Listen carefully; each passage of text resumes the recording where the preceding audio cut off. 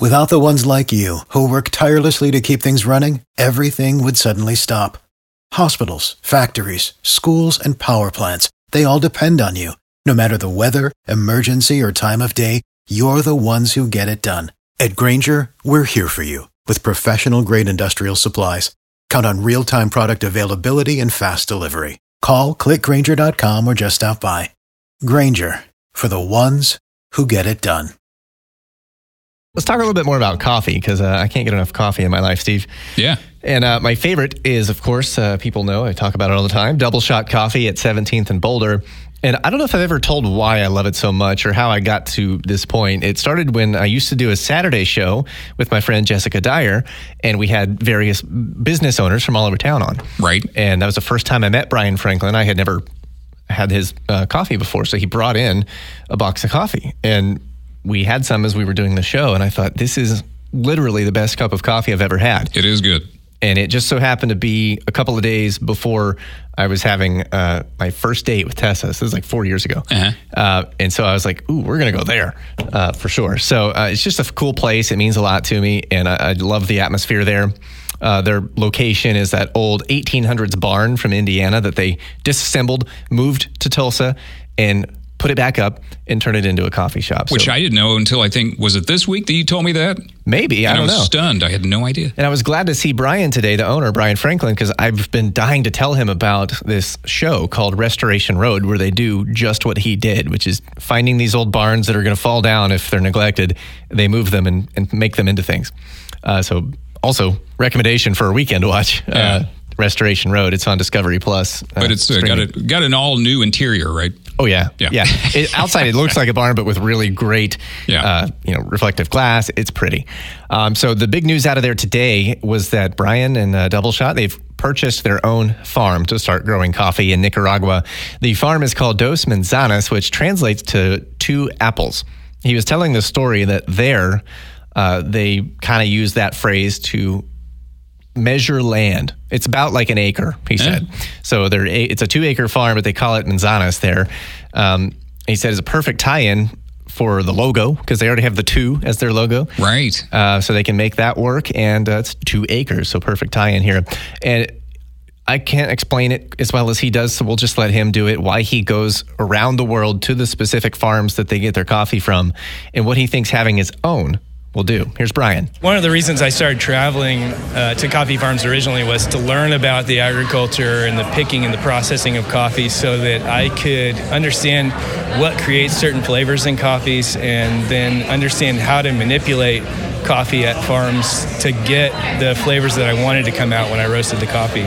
So now having complete control over that process and the varieties that we planted and the whole thing, it's like, we can have very customized coffee to the DoubleShot. And something he told me, it's probably, again, I should have asked him to explain this because me trying to put it into words, not as good as him. But he said his farm will produce mostly, what they'll do with it anyways, have a lot of natural coffee, meaning probably what you're used to. In fact, the bag of beans I bought you today, that's called a washed variety, where they literally wash it before it's roasted at some point along the way.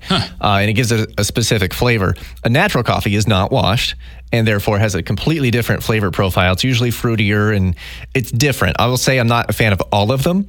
Some of them are really good. And so he's going to be doing more of those. Let's go back to the farm, though. It's so cool that a guy who just, like I said, years ago, he didn't like coffee, but he wanted a way to wake up in the morning. So he decided, I'm going to find a way to get good coffee, and then it turned into this amazing business in town. All I know is that it is powerful coffee. It's really potent. You'll be bouncing off the walls. So he was telling me about this place in Nicaragua. He's also going to be part owner in 2 other farms. One of them is right adjacent to his.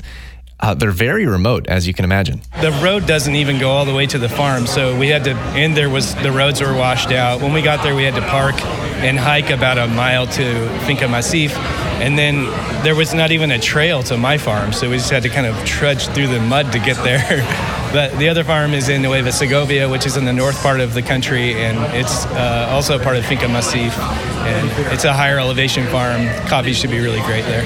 And I didn't realize how long this takes. He says they're planting coffee now, and we'll get to taste it in about 3 years. So it'll be a little while. I guess it's got to grow up, and then you get the once a year crop. So if you're a fan of coffee and you haven't been to DoubleShot, I'm not affiliated in any way with Brian. I just am a customer who's really happy about it. Yeah. So I love to see the good news that they're doing so well that he's buying his own coffee farm now. Well, I just know he is not going to be daunted by anything.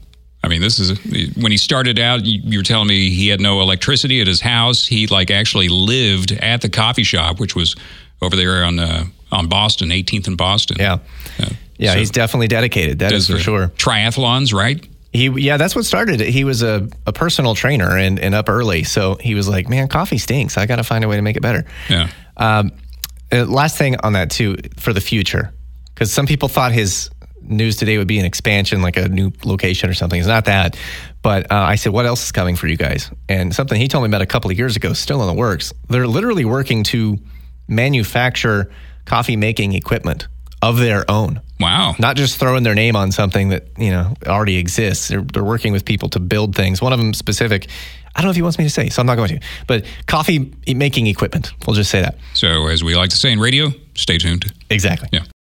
Without the ones like you, who work tirelessly to keep things running, everything would suddenly stop. Hospitals, factories, schools, and power plants, they all depend on you.